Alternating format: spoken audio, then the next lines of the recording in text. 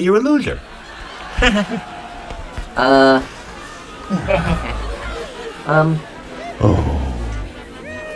NoPlitaMaNoSo. I live in a New York City neighborhood. You know how banks come up. You know in New York how in New York.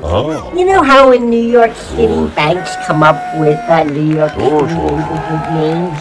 Yes. You know how in New York City the banks come up with new neighborhoods in New York City like Dumbo and Sobro and of course Nolita, north of Little Italy. You know. And, so the bank created this new neighborhood called NoPlitaMaNoSo. And I live in one of those new smart luxury condo towers. You're a loser. NoPlitaMaNoSo. One of those smart luxury condo towers. I've heard of those. Oh, yes, it's just the ultimate in convenient urban living. Every day I just leave the tower where I live and get a shuttle to the tower where I work.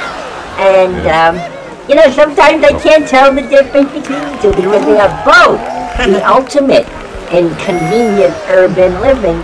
Smart and convenient urban living. They have their own, each of my towers where I live and where I work, they both have their own, they're both self-contained, smart environments with their own markets and cafes and exercise centers and conference locations and conference centers and entertainment centers and theaters and rental spaces and party spaces and the whole shebang. Is no reason to go out into the filthy street if you live in NoPlitaMaNoSo.